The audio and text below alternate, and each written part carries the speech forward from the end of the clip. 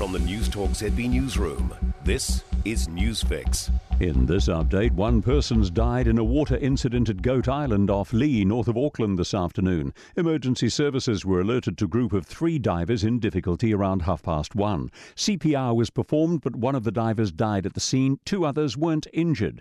Fire, police and ambulance all turned out to help.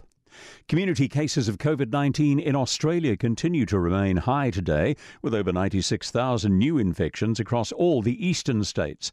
Health authorities say despite rising hospitalisations, forecasting shows the Omicron wave is nearing its peak.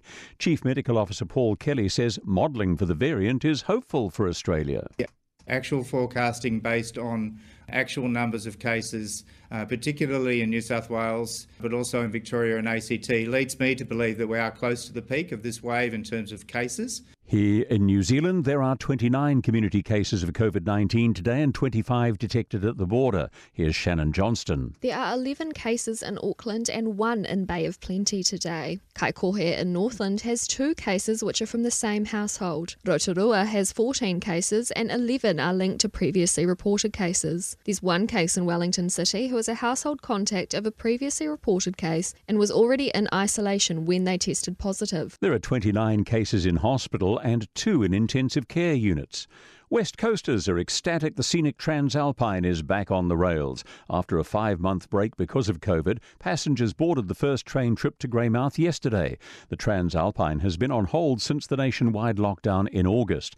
Development West Coast Chief Executive Heath Milne says it's hard to say how badly the loss affected the region. It was during the COVID lockdowns and the winter period, but what we can say, the town of Greymouth had an influx from that train arriving and they were just gone, so it definitely had a detrimental impact. That's news.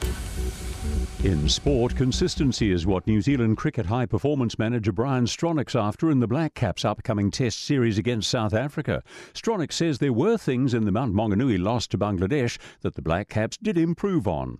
Satisfaction for Alice Robinson's team after recording back-to-back second places in her first ever Europa Cup downhill races in France. The New Zealand skier backed up her opening effort on Thursday night with another stunning run to confirm the thoughts of her New Zealand co-coach Chris Knight. Yeah, we always thought Alice was going to be a good speed skier, and there's no question that is the case. It's her future as well as GS, and we're really excited by it. The 20-year-old's now likely to contest the coveted event at next month's Winter Olympics along with giant slalom and Super G. That's sport. I'm Joe Gilfillan.